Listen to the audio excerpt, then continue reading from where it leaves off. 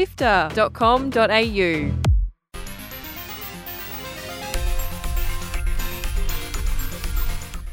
G'day and welcome to Drop Rate by Sifter. Drop Rate is Sifter's review podcast packed with thoughts and feelings about the newest video games, giving you insights from some of the best games writers around. My name is Chris Button, and today we're talking about 2023's most anticipated game, STARFIELD. Joining me to discuss Bethesda's epic sci-fi RPG is Jess Zammit from player2.net.au and Sifter's own Gianni Di Giovanni.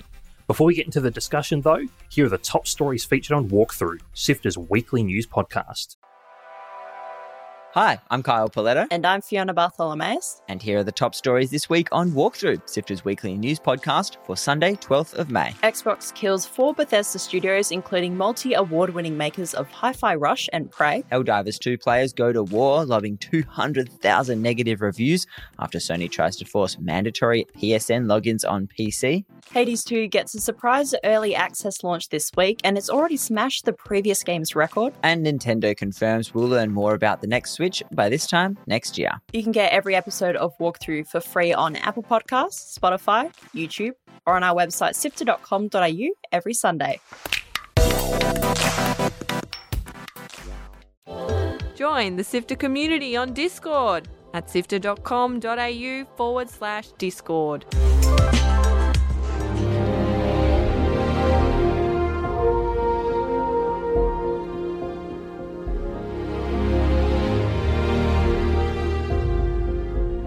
Gianni, starting with you, Starfield continues Bethesda Game Studios' rich history of making large-scale, big RPGs. Tell us, what's the basic concept of the team's first new IP in 25 years? Yeah, so if you've played a Bethesda game in the past, this is a Bethesda game through and through. It's a large-scale, mostly open world RPG where you are going through the world, discovering quests and items and collecting loot and all of that sort of thing. So much in the vein of their previous games, Morrowind, all the Elder Scrolls games, Skyrim, of course, all the Fallout games as well. But it's always been a long dream, according to Todd Howard, to take an RPG to the stars. And this is Starfield. It's the science fiction themed, set in a nearish future world, in our own world. So there's a bit of a historical context, which of course plays into that, instead of being completely fantasy like some of the other ones are, where you build ships, you go to planets, you fight enemies, you rinse and repeat again and again and again and again, and really explore a really sort of interesting and broad world. It's quite fascinating to sort of just dig into the little nooks and crannies of this world, and half the fun for me, and I think for a lot of other players, is just stumbling across cool and interesting things, which we may discuss whether or not Starfield does this as good as some of the previous games. That broad world and so much to do and explore is a core part of everyone's experiences that I've seen with Starfield so far. And to that point, Jess, I know that you put in about 50 hours prior to publishing your review for Player 2. And I know you mentioned that really felt like it only scratched the surface of what Starfield has to offer. What did Starfield do well during your time with the game ahead of review? Yeah, so I mean, I think it does a lot of things well, and yeah, I imagine we'll talk more about whether or not it's kind of groundbreaking and, all the things it promised to be. But I think it's really easy to get lost in. Usually when you're thinking about reviewing a game, it's like, okay, how can I get the full experience of this game while still, completing as much of it as I can so that I have a full kind of picture of this, of like what the game is supposed to be. But with Starfield, I found myself really not wanting to rush it, I guess, kind of letting myself get distracted. And, you'd be walking around a town and you'd overhear a conversation from some people, and that would give you a new objective, like, oh, go check out what these people have been talking about. And so I would just fully abandon the quest line that I was currently on and go chase that instead. And I think that what it does really well is that there's a lot of ways to kind of go off the track that you're on and explore what the world has to offer. And there are a lot of those little stories that kind of seem really innocuous when you start. And it's like, oh, go investigate what's happening at this person's house or whatever, or like, oh, someone hasn't been seen around the area they're supposed to be for, a while. Wonder what that's about. And people are just kind of musing. And it actually turns into this big quest, like multi-stage thing that's actually really dense. And yeah, that for me is what Starfield really kind of shines in. So much so that there are entire bits of the game, like the shipbuilding and, outpost building and stuff, which we can also talk more about, that I barely touched on in 50 hours because I was too busy being distracted by the story. That's really fascinating because I almost did exactly the opposite to what you did. Really? I almost played no quests and just built outposts and spaceships and fought in battles. And that's such an interesting thing about Bethesda Game Studios titles is that they do offer such a broad palette of experiences, and you don't need to engage with all of the game systems to enjoy it or to still walk away feeling like you've had a full experience. You mentioned, Jess, that about the promises that have been made ahead of development and a lot of made of what this game is and isn't. You said in your review, actually, that Starfield almost delivers on all of its promises. What does it not quite deliver on from your experience? I mean, I think it really depends what you expect from Starfield. So for me, it was kind of everything I wanted it to be. It was, this big kind of, I don't know, Mass Effect / Fallout / a bunch of other stuff. Space epic that, you got to explore planets. You got to play a classic Bethesda RPG in space, as Gianni said before. It's just that.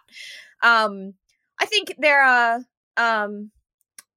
if you were particularly interested in, the actual space travel sections, so being in your ship, traveling between planets, that all happens quite quickly in the game. There's a lot of fast travel and a lot of kind of zap from A to B and not a lot of just like ambling around the stars. Which I think maybe some people expected, and was maybe sort of promised. But yeah, that's for me kind of where it fell short. I know that there are people that will disagree and that, didn't vibe with the characters like I did. I love them, but, yeah, for me it was, I guess, that kind of actual space travel part that, yeah, maybe fell a little bit short. Yeah, and Gianni, the space travel, or more specifically, the shipbuilding and spending time with your ship and that customization is something that you've clearly resonated strongly with and spent a lot of time with.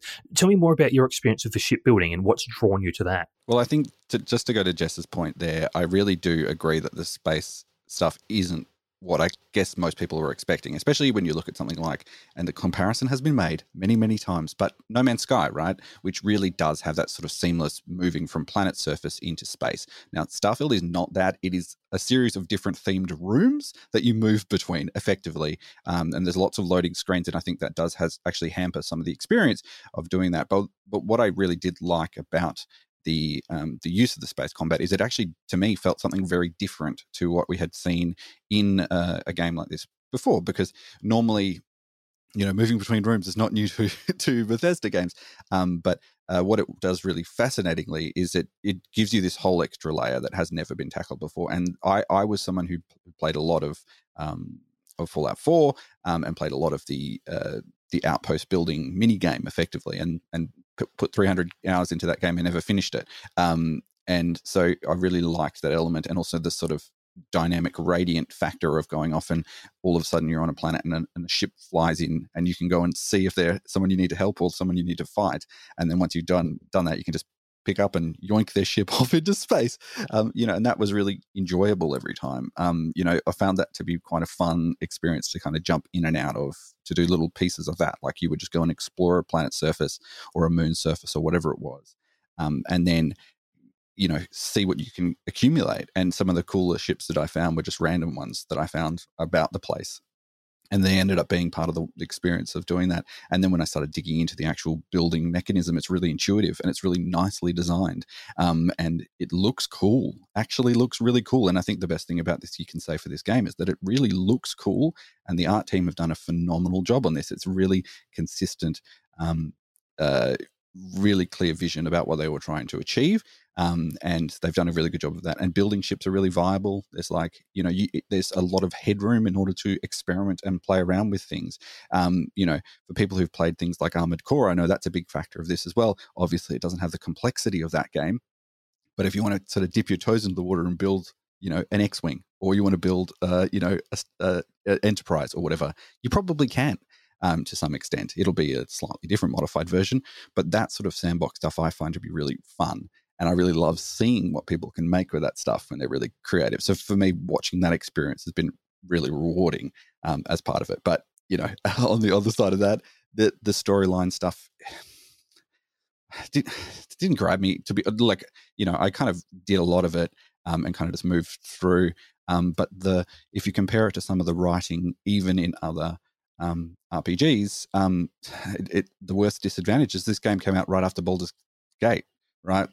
Which has such a complexity and a depth to it, and it really doesn't. And you're supposed to have these, and even Mass Effect, right? We've talked about Mass Effect 2, which has this big space opera. Again, the relationships you build with the characters are really like surface level. Like, one of the companions I had, I was just like, hit the button to flirt or whatever. And all of a sudden, oh yeah, we're in love. And it was like, I'm your best friend forever. And you're like, well, we've really only been like running around doing, blowing up a few, but like we haven't really built much of a meaningful relationship. So, I think if you come into it and really approach it as a sandbox, for me at least, that was what was the most enjoyable part. And really like, hooky too. I just kept thinking about it and I'm like, what can I go to explore? What can I do? And then those early stages before all the guides and everything has been put on the internet, you just have that fun to just go and look and find. And that was really cool. And on the story note, I've seen, much like in this discussion, a lot of contrasting thoughts from people who really vibe with the story and people who could rather take it or leave it. Jess, I know you feel much the opposite in terms of the way that the characters in the story grabbed you. And I've seen you chat about Sarah Morgan in particular as a character that you enjoyed the company of, for lack of a better term. Tell me, what was it that endeared yourself to Starfield's story and its characters? I don't know. Maybe I'm just like not critical enough of it, but I really like Sarah Morgan. I know that people think that she's really boring and she's like a space cop or whatever, but I like her. I think I've known people like her. I think she, I don't know, reminds me of my own partner. I don't know. Because she's like so uptight and so concerned about doing the right thing by the people around her. And so, she has these big dreams and she's really driven, but she's also kind of wants to be vulnerable, I guess, but has these experiences in the past where she has been vulnerable or she's made bad decisions and it kind of hasn't worked out for her. I don't know. I could probably talk for a while about Sarah Morgan. I like her. I see how you might think she's boring, but I disagree. I think you could probably argue that the actual cast of characters that you spend time with is quite small. It probably would have been nicer to have a bigger selection of characters that you could, flirt with or whatever, or even just, befriend.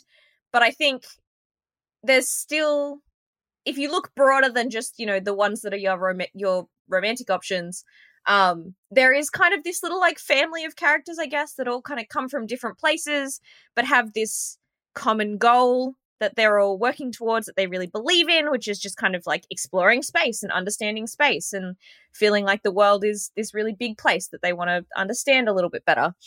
And again, maybe it's because I like science and I studied a bit of science stuff at uni. And so this idea of like investigating and researching and finding out more is really appealing to me. And I don't know. I just liked it. Where I look at the systems like the shipbuilding and the outpost building and stuff, and I feel like that was really overwhelming to me. I was like, that's a side note in my quest in space. And I really appreciated that. Like there was that depth to go really into it. That Gianni clearly enjoyed, and I love that you enjoyed it. But you can also go really simple with it. So if you don't want to, you can just like upgrade parts of your ship, and you don't have to think about where they're placed, or just buy a new one. Yeah, just buy a new one, exactly. Or like even the specific parts, it could be like, oh, my thrusters aren't good enough. I'll just like press upgrade and upgrade my thrusters, and not worry about like balancing my ship. And I think a lot of that comes back to like the skills and where you choose to put your skills and stuff. So the way I played this game, which may have played into like my enjoyment of the story itself, is to fight as little as possible. I always just pour points into persuasion and then talk my way through as much as I can. So I had this character that was really about having these in-depth discussions with people and like really chasing down kind of dialogue options. And I liked that it let me do that, and it let me kind of explore a more like narrative talky way through the game, more than just like, I'm going to shoot these people. Great, I've achieved my outcome. On to the next place, which I know is what some people love, and I love that it gives options, I guess. Did you like the persuasion mechanic, though? I found that to be quite confusing most of the time as I was playing through.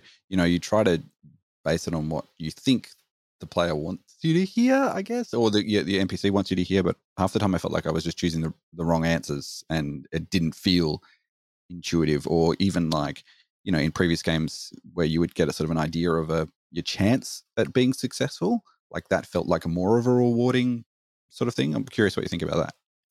Yeah, I mean, I didn't hate it, but I'm also aware that I probably had an easier time with it because I was more skilled in persuasion. So, like, I would be getting options, like, beyond just the persuade mechanic that would be like, oh, you can intimidate in this conversation, or you can, like, you know, take other options. And I was kind of doing it enough that my auto-persuade was refreshing fairly frequently. So if there was a conversation that I really, really, really wanted to succeed at, I could auto-persuade and it would just kind of let me through.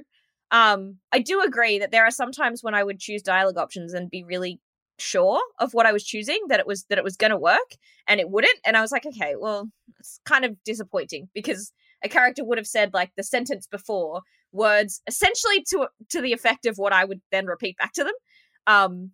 So yeah, I can see the frustration with it. It wasn't, you know, amazing.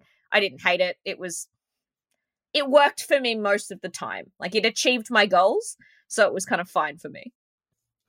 Gianni, what to you about Starfield's sort of quests and writing felt a little bit surface level to you?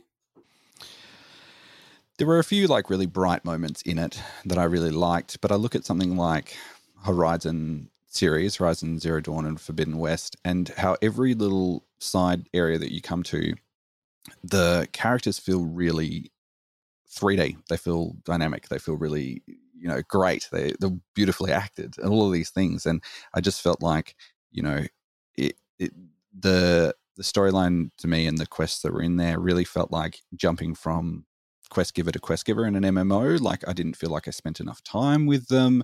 You know, it was kind of like, oh, what's, you know, go get 15 boar pelts or whatever it was, of space boar pelts, or, you know, whatever it is. Like, some of that just kind of felt very surface level. I also found it really surprising that a game that has come out in 2023 kind of didn't really seem to do huge amounts with the idea of like space colonialism as well. I found it to be like, oh, whatever, just like, and there's that kind of that US Manifest Destiny, we must go across the continent and claim everything that's ours as well, which I found to be like, maybe plays up really nicely to an American audience. But, you know, I think in the context of here we have in Australia, where we're having conversations about the consequences of boundless expansion and what is left, this is a universe that doesn't have other people other than the humans that are there. So, you know, that does change the consequences a bit, but the fact that everyone's just kind of blasting off around the universe and setting up all stuff around that, it didn't seem to meaningfully engage with that in a really interesting way that I think that if it was like a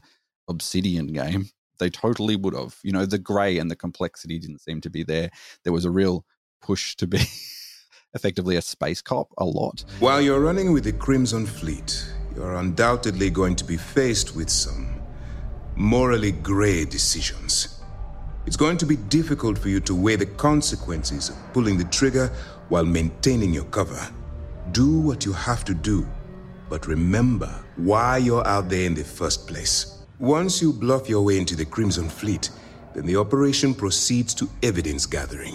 If I didn't have confidence in your abilities, we wouldn't be having this conversation.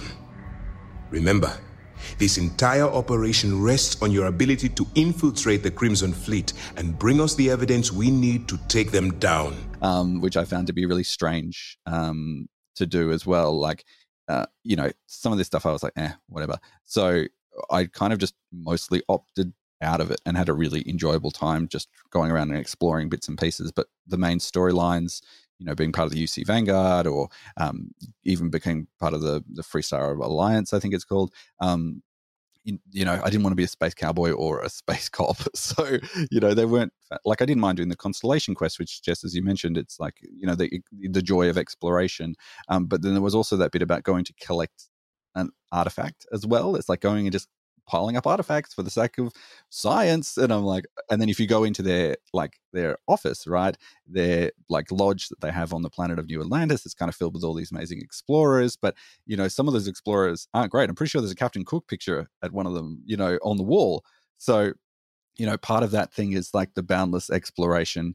It didn't seem to intellectually, acknowledge any of that. Maybe I'm wrong. I'm sure modders will come in and fix it as well. But from what I saw, I thought it was really, let's go and pick up whatever from space. And, Fallout, I think, is a series which I think, ponders the nature of war and power and these growing and escalating and destructive abilities that people have. And yes, it's done in a kind of cartoony sort of way. And yes, the earlier games do it in a better way. But really at the core of it, it's about thinking about the damage that conflict causes to humanity, and you trying to eke out an existence as part of that. But that's the core of what that series is. And I didn't get the same thing from Starfield, so I spent time building spaceships. Like, to me, it must have been a conscious choice to avoid engaging with that topic of, like, space colonialism, because there is no one but people that have kind of left Earth to then make a space colony. Build it. Yeah. Like, there's a noticeable lack of aliens, which, generally in the world, there's plot points, whatever. But, like, there's a lack of aliens compared to something like Mass Effect, where they kind of engage with that and the different races. And, I wonder if it's an attempt to kind of just brush over it and push it to the side and, we won't worry about that. We won't think about the big problems. We'll just, collecting stuff in space. Like, it feels like a meaningful choice to not engage with it, which is, maybe not great. Yeah, I mean, choosing not to engage with something is a choice in and of itself. Yes. And I think it taps into Bethesda Game Studios' history of making games that feel a mile wide and an inch deep, to use a oft-used sort of analogy there. And I think both of your experiences truly reflect that, in terms of, Jess, your strong engagement with the story, the quest lines, and seeing that through, and Gianni, your experience in terms of just engaging with the spacefaring aspect, in particular the shipbuilding and so on and so forth. And I feel like Starfield does try to be a game for everyone, and in doing so perhaps alienate some people who are looking for complexity and depth in one area and not the other. But Gianni, you started out your discussion by saying this is through and through a Bethesda game, a Bethesda RPG, and this sci-fi coat of paint and revised systems and gameplay mechanics and different setting doesn't really change that fact, nor should I think they should really hide that fact, because Bethesda RPGs are very popular for a reason. They're big. They allow people to create their own fun, act as a sandbox for people to tell their own stories and engage with the game however they so wish, and role play however they wish as well. I wonder as well, actually, potentially, because think of the other settings that they make games in a completely fantasy world, or even like a really fully pulpy sci-fi sort of world as well. You may be better able to explore some of this stuff without running the risk of, causing the ire of, it's a big mass market game. It's had, millions and millions and millions of dollars of budgeting done to it. It's this tentpole release for the Xbox and the Game Pass and all of these things as well. But it's fundamentally still set in a world that's a future Earth that we live in currently, which means, that maybe that doesn't give them the room or the scope with which to explore certain things. It's, maybe a disadvantage.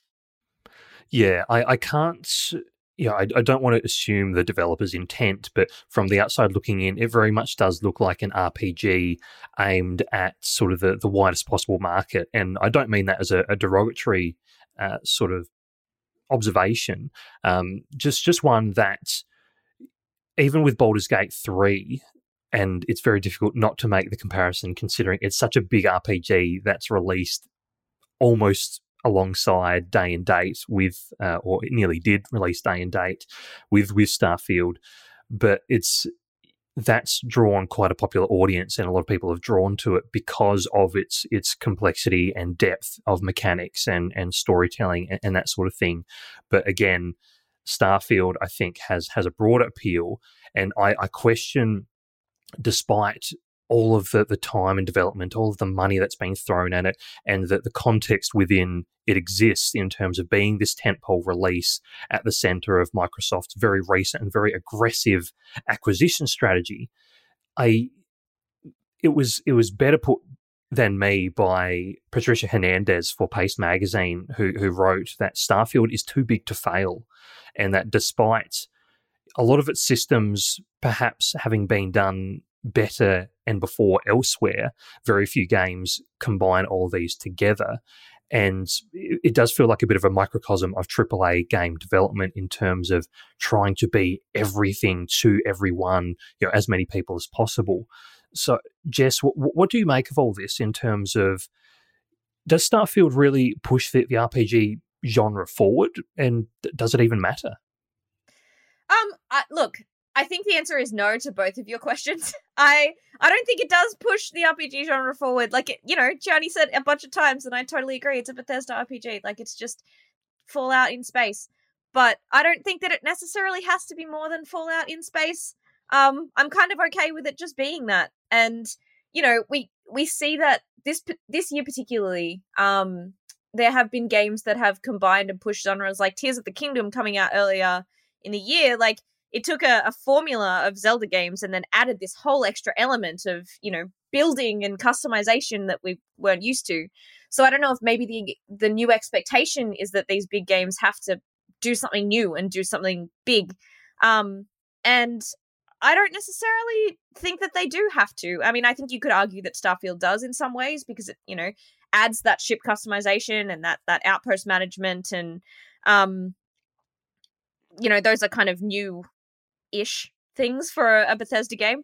And yeah, I think that that's okay. I think that Bethesda made a lot of big promises with Starfield, and so they had to deliver something that was big. And if they hadn't, they would have been in trouble.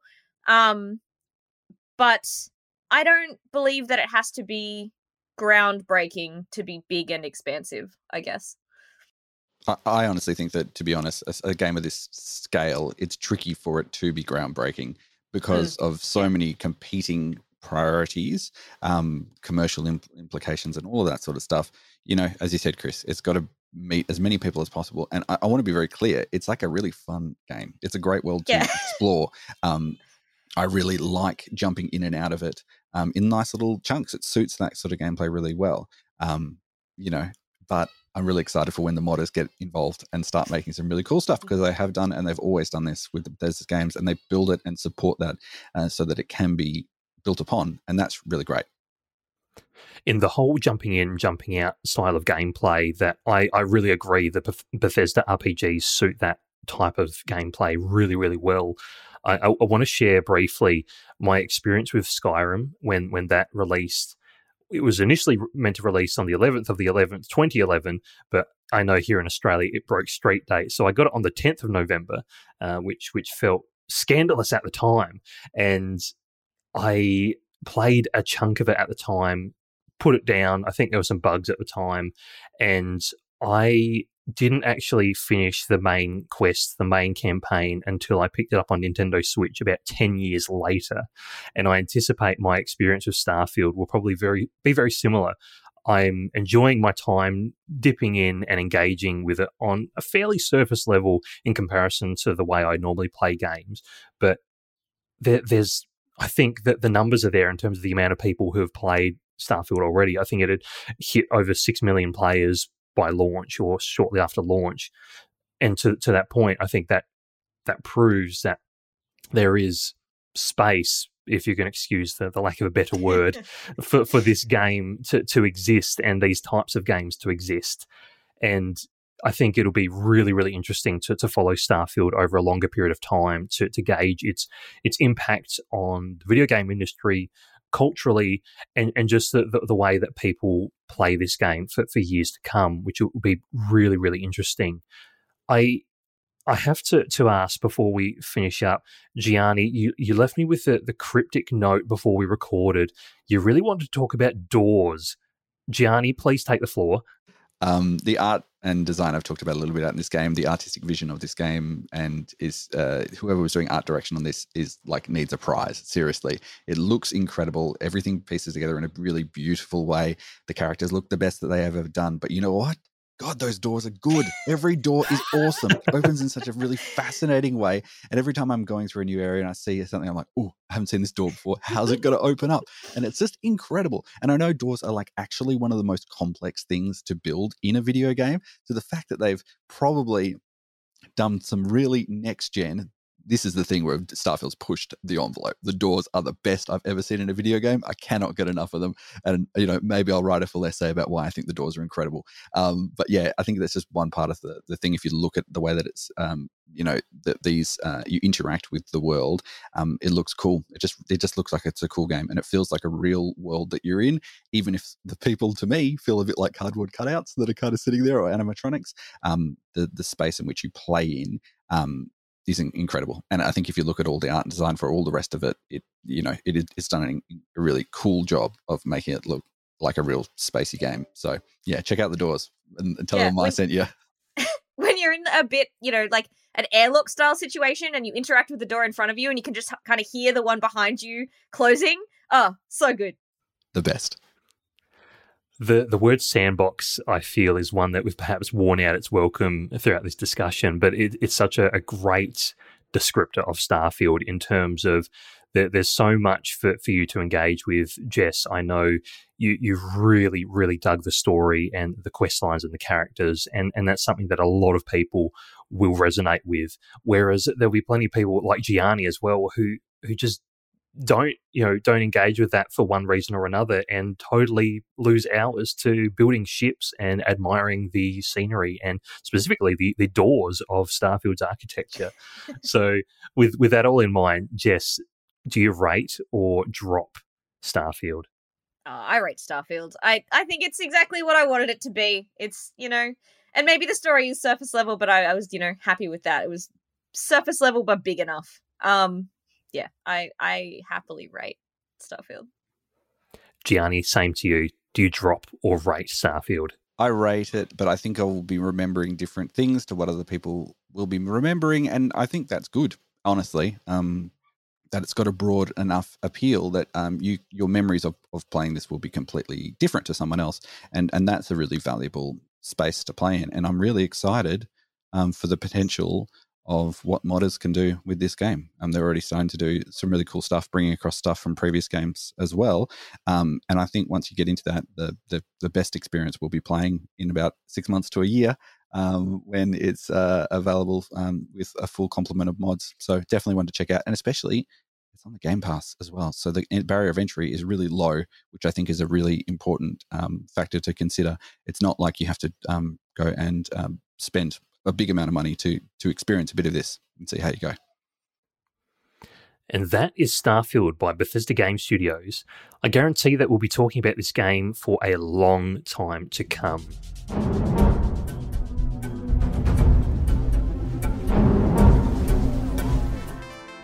Sit down for a chat with your pals in video games.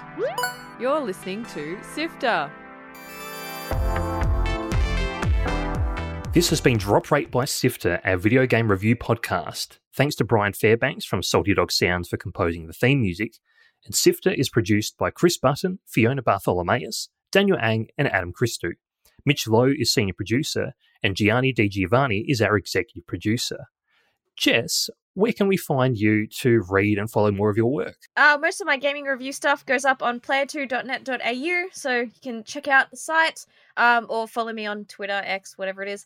Now I am at ZametJess. And Gianni, it almost feels a little bit redundant to be asking this of you, who runs Sifter, working at the coalface. Where can people find you to see a lot of your work? Well, what I would ask you to do is please follow us on anything other than X, any other platform at all, please. Sure. Find us on Sifter HQ, on Blue Sky, on Mastodon, on Threads, anywhere else you find us. We've also got a newsletter as well that I'd love for you to jump on board to check out if your social account burden has become too much to deal with currently. And you can get that at sifter.com.au/newsletter. I would like to be clear. You should also follow me on things that aren't that. It's just that that's the easiest hub to find all of my other things. So if you go there, you'll find me on all the better places. Indeed, you can find Sifter among the fragmented social media landscape, as Gianni said, at Sifter HQ on most platforms. There's Discord, there's sifter.com.au for written content as well. And if you enjoyed this episode of Drop Rate, please consider leaving a review on Apple Podcasts or any other platform and sharing the episode on social media. This helps put us in front of more people and enables us to provide more in-depth coverage. Plus, you can check out our other podcast, Lightmap, where we talk to game developers, creatives, and people who are doing cool things in interactive media on your favourite podcast app of choice. Thanks for joining us.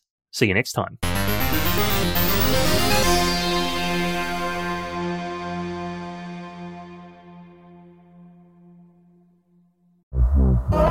Hey there, Gianni here on the latest episode of Lightmap, Sifter's interview podcast. Trent Custers from Melbourne's League of Geeks joins me to share the pretty candid story of how their studio almost came to its end. The thing that I said to Blake, who's the game director on Jump Light Odyssey, and, we've got to remind ourselves, is that it literally was just a logic puzzle. Like, we did not have enough money to take one team all the way through till, say, late 2024, which is the amount of time that Jump Light Odyssey needed to be completed.